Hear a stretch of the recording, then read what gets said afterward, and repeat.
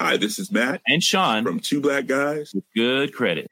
From a local business to a global corporation. Partnering with Bank of America gives your operation access to exclusive digital tools, award-winning insights, and business solutions so powerful you'll make every move matter. Visit bankofamerica.com/banking for business to learn more.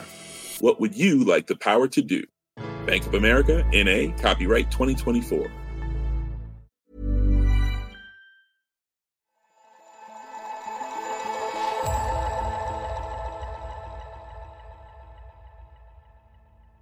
It wasn't long after reports of a novel coronavirus began to roll in that another public health crisis started to emerge. The World Health Organization warns a wide-ranging post-COVID-19 crisis is coming. Hundreds of thousands of Americans are so-called COVID long haulers, some battling crippling symptoms well after their diagnosis. I originally caught COVID back in March the 19th, my symptoms started. I think my illness technically was mild. I had awful fever and a lot of sweat, a lot of chest tightness and pain. In November 2020, we spoke to Tom State, a 32-year-old entrepreneur and marathon runner who had caught COVID-19 early in the pandemic. It took about 3 weeks before I was sort of able to reasonably go out and about and, go shopping and do that sort of stuff. I almost got to the point at the end of April where I felt fairly normal. At the beginning of May, some of the original symptoms that I had during the acute phase came back, and then also a whole load of new symptoms came along. All sorts of things that didn't happen the first time around. I had gastrointestinal problems. I had severe chest pain that was worse and different to the first time.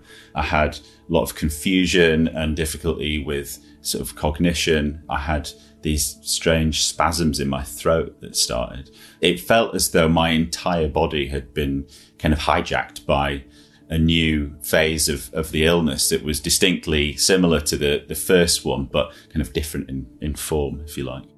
You've no doubt heard stories like Tom's before. There are countless people around the world who say they're suffering from long COVID. That's a collection of symptoms and complications that's been ill-defined and poorly understood. It's been nearly 3 years since the pandemic started. Are scientists any closer to discovering what causes the condition? And what, if anything, can they do about it? Hello and welcome to Babbage from The Economist, our weekly podcast on science and technology. I'm Alok Jha, The Economist science correspondent. This week, the long march to get a handle on long COVID. We'll visit Britain's first long COVID clinic to find out what could be causing the condition and how the emerging knowledge could point the way towards potential future treatments. Perhaps one of the only good things about long COVID has been the innovation we've achieved in developing new services to support individuals. Plus, could the hunt for solutions to this medical mystery help with other chronic conditions too?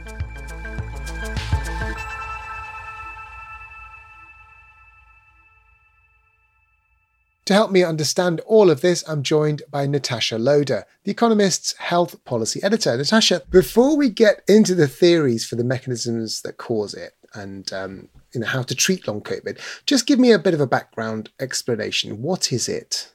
Well, long COVID is actually a term that's been created by patients who've suffered from long COVID. Different countries vary in how they define it. The WHO says 3 months after your COVID case, if you've got these symptoms, then you have long COVID. The UK says something a bit different. It says 4 to 12 weeks. So the terminology is, I would say, a little bit in flux. But the symptoms also are hugely varied. Most commonly, people talk about extreme tiredness, shortness of breath, loss of smell, aching muscles. But actually, over 200 symptoms have been listed, including dizziness, allergic reactions. And because COVID can infect many different parts of your body and cause lasting damage, some people are living with long-term heart or lung problems that may fall in within the definition of long COVID. Okay, well, given that we're still in the early process of that definitional phase, but scientists and doctors are interested in understanding it, what do they know about its prevalence? I mean, how prevalent is long COVID? Who's likely to get it? So the prevalence depends on how you define it. One big meta-analysis found 6.2% of people who'd had COVID-19 in the first 2 years of the pandemic experienced at least one of the three main groups of symptoms 3 months later. And of those patients, 15% were still affected a year later. So it's not that common. After a year, that's about 1% of all patients. But if you were hospitalised for COVID, you would have had a really high chance of getting long COVID. One study found that only 1 in 3 people were fully recovered a year after leaving hospital. And, what's going on there is that when you've been hospitalised with a very serious condition, particularly if you've been in intensive care, it's actually pretty typical that you're going to have a prolonged illness after you leave the hospital. Whether you have been hospitalised with COVID or anything else, that's the sort of nature of intensive care and the experience that patients have afterwards. Now, later in the show, we'll dig into some of the theories for what could be causing long COVID. First, though, we heard earlier from Tom State, the entrepreneur and marathon runner who developed long COVID. Natasha, you interviewed him for Babbage 2 years ago and you caught up with him again recently. How's he doing? I did. So Tom says he's had a tough few years, but he definitely seems to be on the road to recovery. My symptoms have vastly improved from what they were 2 years ago when we spoke, which I'm really grateful for the level of recovery that I've been able to make. And, I'm lucky I've been able to go back to working full time and kind of getting on with life. But, I do still have chronic symptoms. I do still have, chronic pain, migraines particularly, which are a part of long COVID for me. So, although I walk around and if you met me, you probably wouldn't think that I had long COVID, underneath that, I've learned strategies to cope with and to move through some of the symptoms in my day-to-day life. Can you tell me a bit about just how your general life is compared to what it was like when we last spoke? When we spoke in 2020, I had barely been out of the house for, 6 months, something like that, since I got ill. I was very restricted in what I could do. Since then, I've recovered to the extent that I have been able to do sort of moderately exertional hikes and stuff like that. Running and full-on aerobic exercise still remain a bit out of reach for now. But, being kind of generally mobile to go for reasonable flat walks is pretty cool. It's life is a semblance of what it was before. It's still a little bit of a way to go. So at the start of 2020, you were extremely fit. You were a marathon runner. But then with long COVID, you developed gastrointestinal problems, chest pain, confusion, cognition problems, and much more. When we last spoke, it was those neurological symptoms, though, that were causing you grief. In fact, you'd just been referred to a neurological clinic. How did that go? Basically, I had an MRI scan of my brain and a load of other sort of cognitive tests. And the physical tests, the MRI at least, basically shows nothing. It shows a completely healthy brain, apparently healthy. So, there's a process there of going through the medical kind of system and, at least in my case, coming to understand that probably no medical imaging was going to be able to kind of definitively prove something was wrong with me, that find any physical evidence of the illness itself. What do you think at this stage is helping or will help with the recovery? For me, I think understanding that there is a whole emerging science and evidence base behind treating kind of pain syndromes and, migraines, IBS, certain symptoms that I have, how to treat those conditions with mind-body techniques. And so there is having that kind of grounding in science and understanding that this isn't sort of woo-woo, I think is really important for me to actually take that stuff seriously and have some kind of persistence and patience in trying those sorts of techniques out. And do you understand what causes your symptoms to vary, or do they just come and go as they please? I mean, definitely stress is a huge factor in aggravating the symptoms. And when I say stress, I really mean anything that it sort of is, emotionally difficult, or particularly, around having a lot of work, a lot of input coming in, when there's sort of any sense of overwhelm or taking too much on, that sort of stuff. Or even just, not taking kind of really basic stuff like getting enough sleep and kind of looking after yourself in that way. When we last spoke, you were quite active in the long COVID support groups online. Are you still part of these? I haven't been actively involved with any of the support or advocacy groups, probably for about a year or so, maybe slightly longer now. There was a point in time where I did quite a lot of kind of media appearances, went on BBC News talking about long COVID and radio shows and all sorts. And I think in the end, I found the experience of having to retell the story and kind of hear about, long COVID, it kind of perpetuated the trauma of the whole experience. And if that becomes kind of a real fundamental part of your identity, I think it can hinder kind of moving through it and moving towards recovering. So I kind of let go of that for a little while. You've decided to talk to us today. So can you just tell me a little bit about how that is? Is it okay for you to talk to us? Or do you feel that having this conversation, while it may be helpful for other people, might not be quite so good for yourself? No, I think, I did think about this actually after you asked me to come on the show again, but I think probably what changed in the intervening period since the last time I spoke about it in public is I feel less like I will be kind of thrown back into being traumatized or feeling frightened in the way that I did when I perhaps might have shared stuff about this in the past. I feel now that I feel stronger, and that if I am persistent and patient with what I'm doing and continue to be kind of compassionate to the journey, that eventually in time I will fully recover. And that was why I decided to talk. So, yeah. Well, we're really grateful you have felt able to share that with us. And what advice would you give to someone who developed long COVID today? I think in the first instance, quite a lot of people who are technically diagnosed with long COVID will actually recover fairly spontaneously within sort of 6 to 12 months. If it goes on longer than that, I would say definitely get all of the medical tests that are available and make sure there's nothing that is kind of physically, happening physically wrong. And if there isn't, which is really the experience that I had and the experience I can speak to mainly, explore a biopsychosocial approach and know that certainly in my experience, that really, really benefited me and really helped me on the road to where I am now and continues to. So, stay confident that you can recover and be patient, really. Tom, thank you so much for talking to us. Oh, you're so welcome. No, it was a pleasure.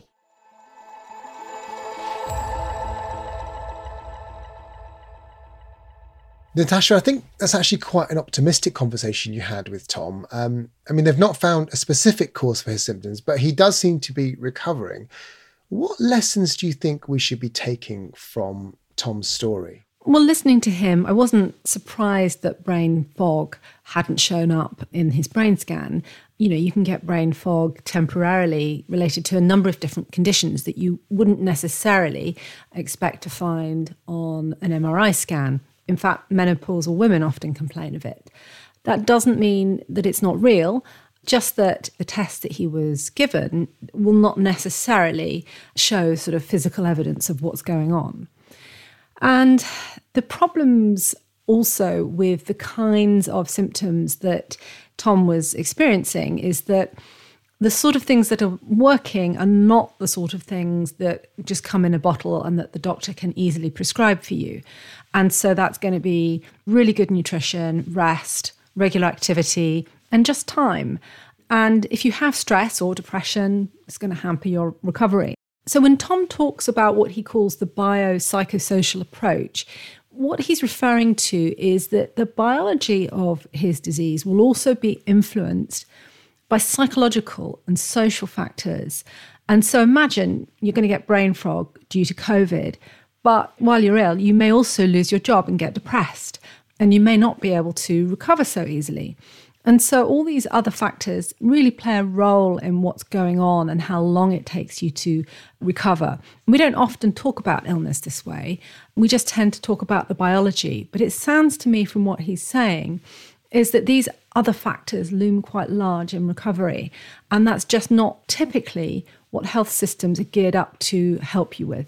And then one other positive thing is that we are seeing long COVID clinics and recovery programs popping up all over the world, although typically in many countries the supply of these services isn't quite keeping up with demand. Okay, Natasha, thank you very much for that. Sounds fascinating and complex. We'll be hearing more about those clinics and what they do in just a moment. But first, a reminder to everyone about what you can actually read if you subscribe to The Economist. Natasha, what have you enjoyed recently in the paper?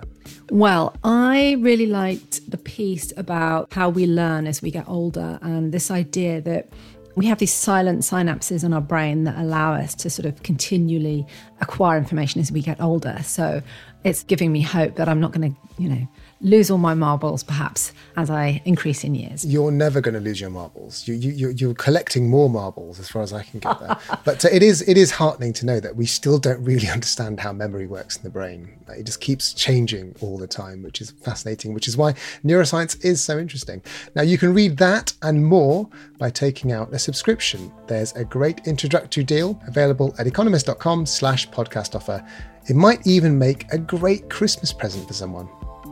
And we'd love to hear from you. To help us improve our podcasts, please fill in a short questionnaire on what you'd like to hear more of. Just go to economist.com/Babbage survey. There's a link in the show notes for this episode. Thank you very much.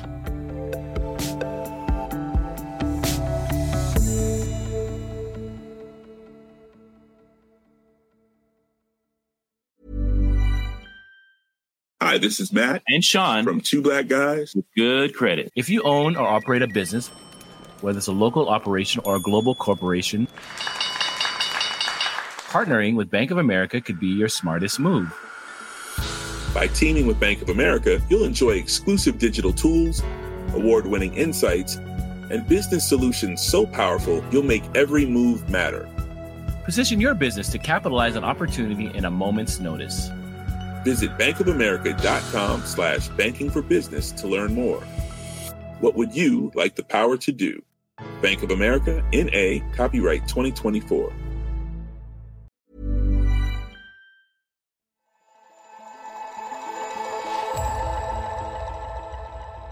Today, we're investigating the possible causes and potential treatments for long COVID. To find out more, our producer Jason Hoskin visited a pioneering long COVID treatment facility in London. Hidden inside University College London Hospital is the Long COVID Clinic. So, thanks for coming into clinic today. Yeah. I know this has been a really long journey for you, hasn't it, with this long COVID illness? Yeah. Really struggling with it since 2020. When I visited, a patient called Megan Willis was having a checkup with the team's clinical lead, Melissa Heitman. How are you getting on? I'm in a much better place than I was, so there is hope and it is much better. The muscle aches and the fatigue is the main thing that's stuck. So the heart palpitations have finally stopped, which is really positive. Yeah. And what's been most useful for you in terms of getting better control of those symptoms and being able to do a bit more? Is it pacing, or is there anything else that you've tried? Pacing is key. Yeah. So limiting socialising as well. The mental struggle really impacts the fatigue physically. Being a teacher, obviously the emotional and physical side is really full on all day, so that takes it out of me. So most nights I go to bed about 8 and I have to get about 15 hours sleep really to function. The sleep is the key thing for everything. Megan is a 34-year-old dance teacher, and she thinks that she first caught COVID before schools closed in March 2020. I basically had a horrendous cough in March 2020, powered through and worked through it. And then I lost my sense of smell since March 2020. In October 2020, I was extremely breathless, really poorly, and I couldn't really walk around. And since then, my breathing has basically been disformed, really. I powered through for about a year. And then after that year, I came here and got diagnosed with a breathing disorder. The Long COVID Clinic at University College London Hospital was the very first to be set up in Britain. Consultant Melissa Heitman and her team bring together many specialities to treat the different symptoms that long COVID can cause. It's been a very intense journey, I think, for clinicians across the country in learning how to manage this new condition, long COVID. Our service started in May 2020, so it's been 2.5 years now. I think it's been an opportunity actually to bring clinicians together in a new way actually to deal with this complex illness.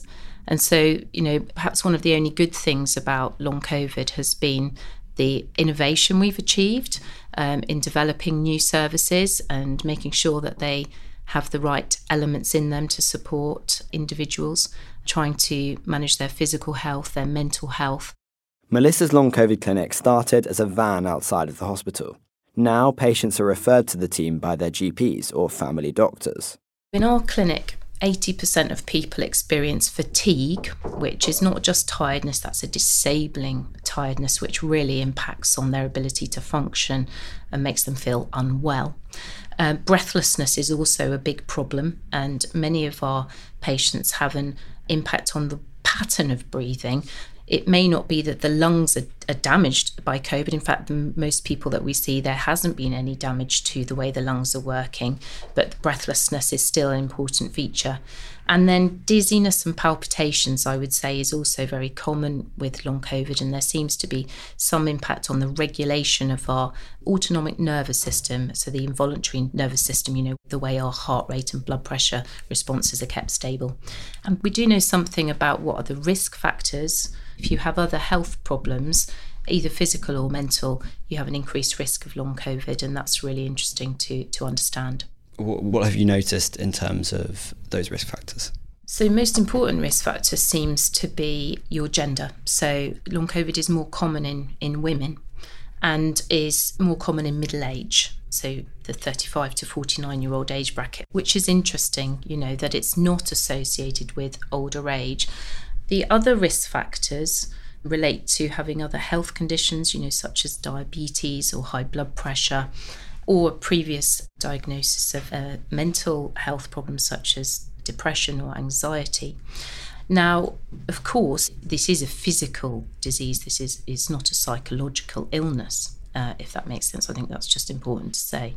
And then when patients attend the clinic, how do you decide which treatment options might be best for them? What tests do you do? Take me through the process. Yeah, so we have developed an assessment in the clinic, which is a joint process between our therapy team and the doctors who work in the clinic.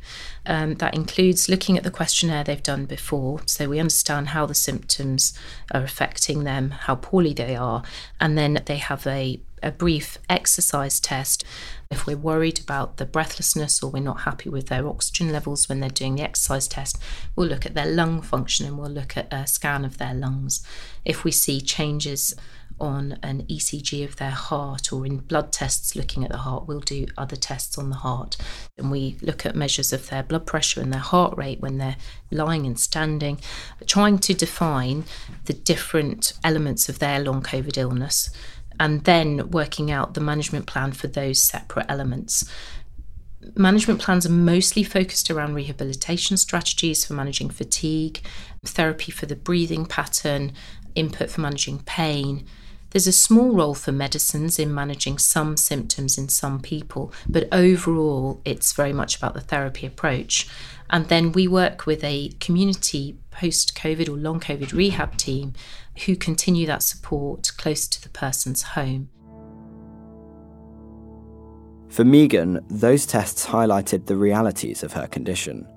So I came in here for an appointment. When I was here, they made me do a really simple test, and I remember it because it's quite traumatising for me, and I had to stand up, sit down as quick as I possibly could in a minute. and I was just in absolute agony. Couldn't do it, was sobbing, embarrassingly sobbing. For someone super fit, this is what I've been discussing the whole time, is my fitness level was quite elite. So to do something so basic was mortifying, really. I couldn't do it at all. And the doctor here just said, if you go back to work tomorrow, in probably a week and a half, you're going to be put in a wheelchair. As a teacher, I was just like, it's fine, I can just power through. And she was like, absolutely not, you have to get signed off. And then that's when I started to take it a bit seriously. Yeah, that's quite something to be told. Did you try any medications for your symptoms? I've tried a lot. I went on to antidepressants for a little while because it's just so confusing. I've changed my whole diet, so I'm gluten-free, dairy-free, sugar-free, depressingly, caffeine-free. As a teacher, that's extremely hard to be caffeine-free.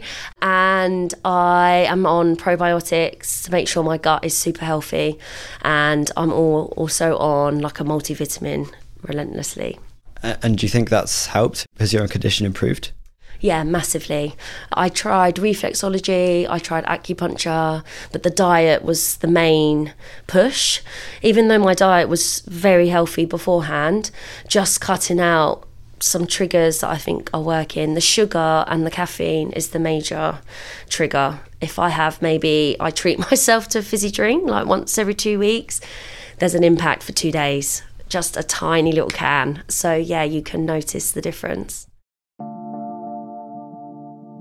While treating patients in a very personalised way is Melissa's focus, she's also working with University College London, which is the hospital's partner university, to figure out what the underlying mechanisms could be that are causing the illness. There has been research going on to look at the different mechanisms, and that research is quite challenging because long COVID isn't just one thing. So we suspect there's a number of different processes going on in individuals. At the moment, there's some compelling theories, hypotheses, and some interesting initial studies, but a lot more work is needed to unpick it. I think it's clear that patients have an impact on the way their bodies use energy, and we're very interested in the impact on their mitochondrial function, therefore, which are the little units which are in our cells that help us use energy. The theory here is that the coronavirus could cause disruptions to mitochondria, which could be responsible for symptoms like fatigue, sleep problems, and muscle pain. This is a suspected mechanism in chronic fatigue syndrome, which is another debilitating condition with an unknown cause. A few studies have found that some long COVID patients have a lower than average ability to break down fats to produce energy and to get oxygen to the cells that need it fast enough, even during low intensity exercise. Those findings could suggest a defect in mitochondrial function. But knowing whether that's a cause or a consequence of the illness is very difficult to know. And then there's autoimmunity, where your immune system reacts to something that COVID has triggered. In autoimmune conditions, autoantibodies mistakenly attack normal cells, thinking they're foreign or dangerous. So with long COVID, it may be that the coronavirus damages some tissue and the destroyed cells become targets for antibodies. Or another theory is that a COVID-19 infection unlocks a dormant autoimmune disease that hasn't been detected before.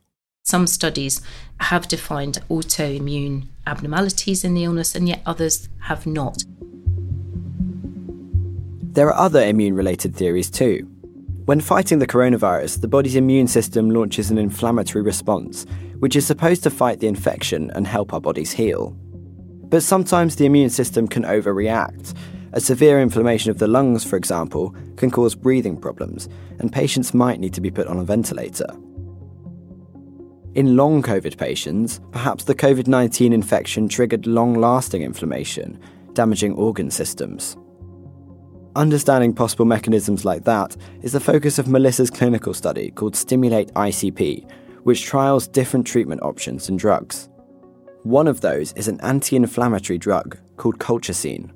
Colchicine is being studied because this was used in some individuals who had heart inflammation after a COVID infection, and we observed in some people it seemed to lead to wider benefits in fatigue and recovery.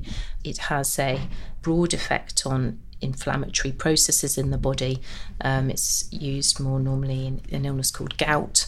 And so this is, another area of interest, whether an anti-inflammatory approach is useful. One theory for what could be responsible for this chronic inflammation is that the body hasn't fully cleared the coronavirus. Perhaps some viral particles have remained hidden in organs like the gut. So the virus isn't causing acute COVID-19 symptoms, but it may still be having an impact. The viral persistence theory is quite compelling, isn't it? If you've got an ongoing illness, that maybe there's little bits of virus lingering around, and they have found molecular evidence of that in some body organs, particularly the gut.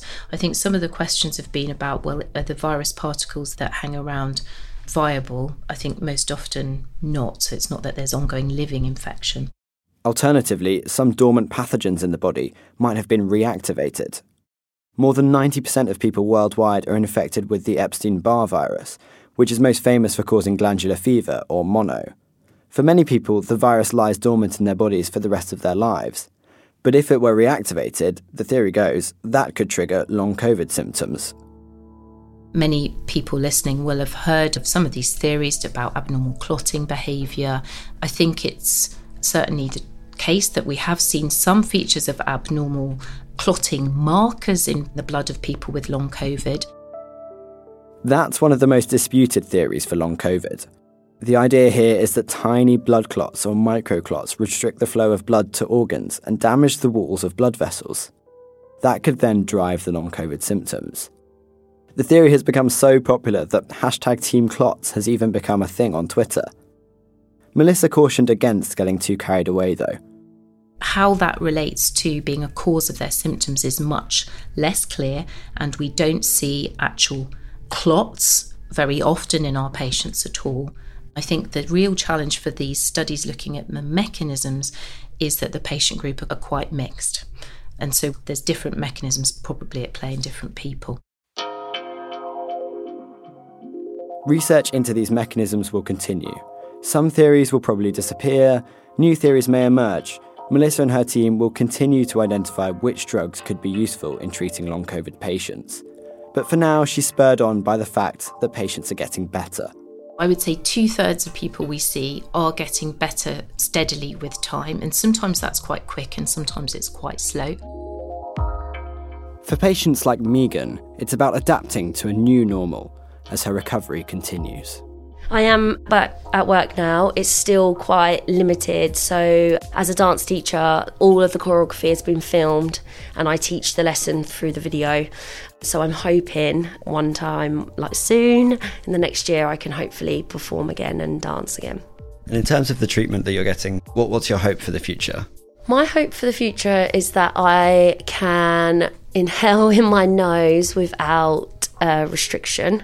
To smell would be a delight again, if I'm honest. But the most important thing is getting upstairs. A lot of people are struggling just to get upstairs and just to get over the fatigue. The fatigue is pretty life-changing. You have to restrict your whole life, really.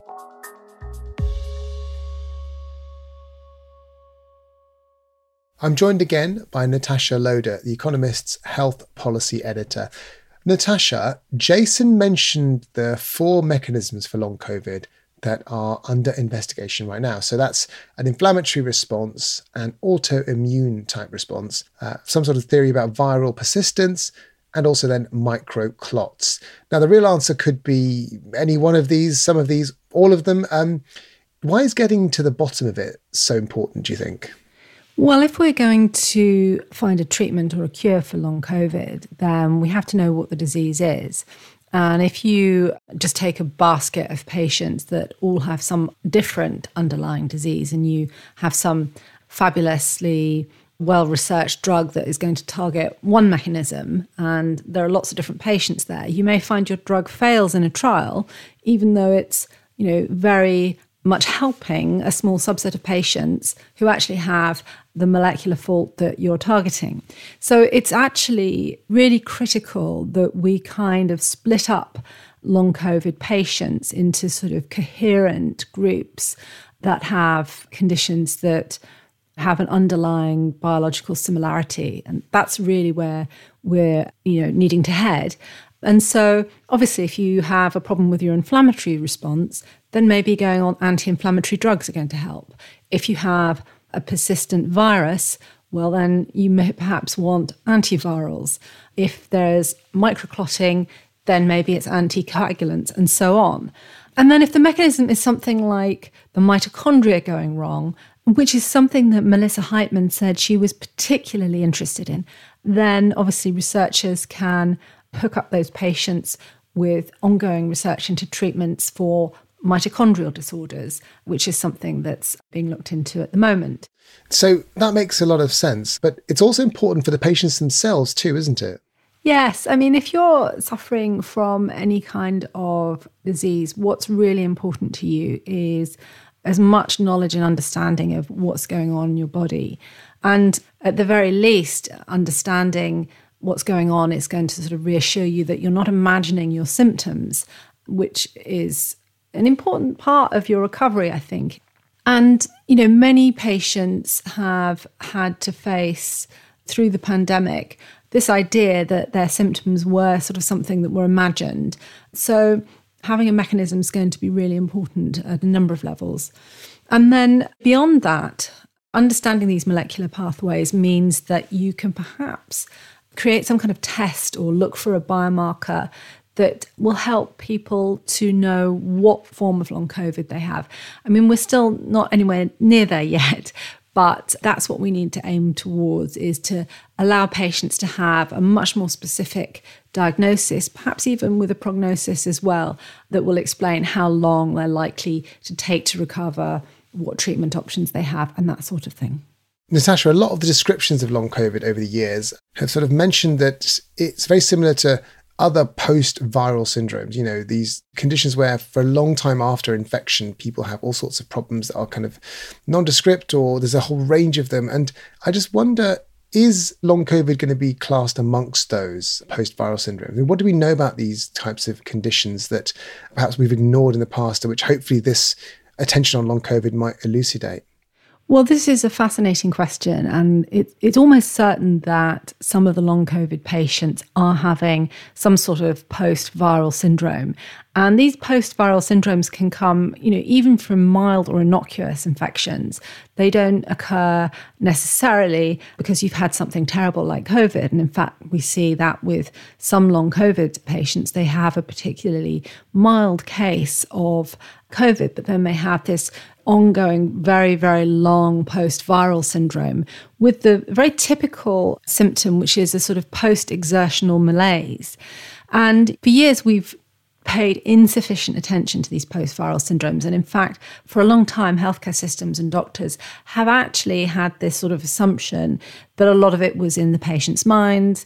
They were malingerers or stuff like that. And the sort of, standard advice for getting well from some kind of virus would be to sort of take care of yourself, get regular exercise and stuff like that. But this sort of one symptom that you get with these post-viral syndromes is this post-exertional malaise. In other words, that you can slightly overdo the activity you're trying to do, and then, your recovery is really set back. Now, it's not quite yet sort of moved out of the realm of medical mystery, if you like, and into something that we really do understand. But I would say that this is a very active area of research now. And in fact, I think people who have had chronic fatigue syndrome look at what's happened with COVID and feel kind of optimistic that more attention now, scientific attention, more clinical attention is going to be paid to, how to understand and resolve this condition. Natasha, I'm sure we'll be talking about this more in the future. Thank you very much for joining me. You're welcome, Alok. Thank you. Thanks also to Tom State, Melissa Heitman, Megan Willis, and Florence Mutesva. Please don't forget to tell us what you think of the show by completing our listener survey at economist.com/Babbage survey. It's a great way to influence what we do. Babbage is produced by Jason Hoskin with mixing and sound design by Nico Rofast. The executive producer is Hannah Mourinho. I'm Alok Jha, and in London, this is The Economist.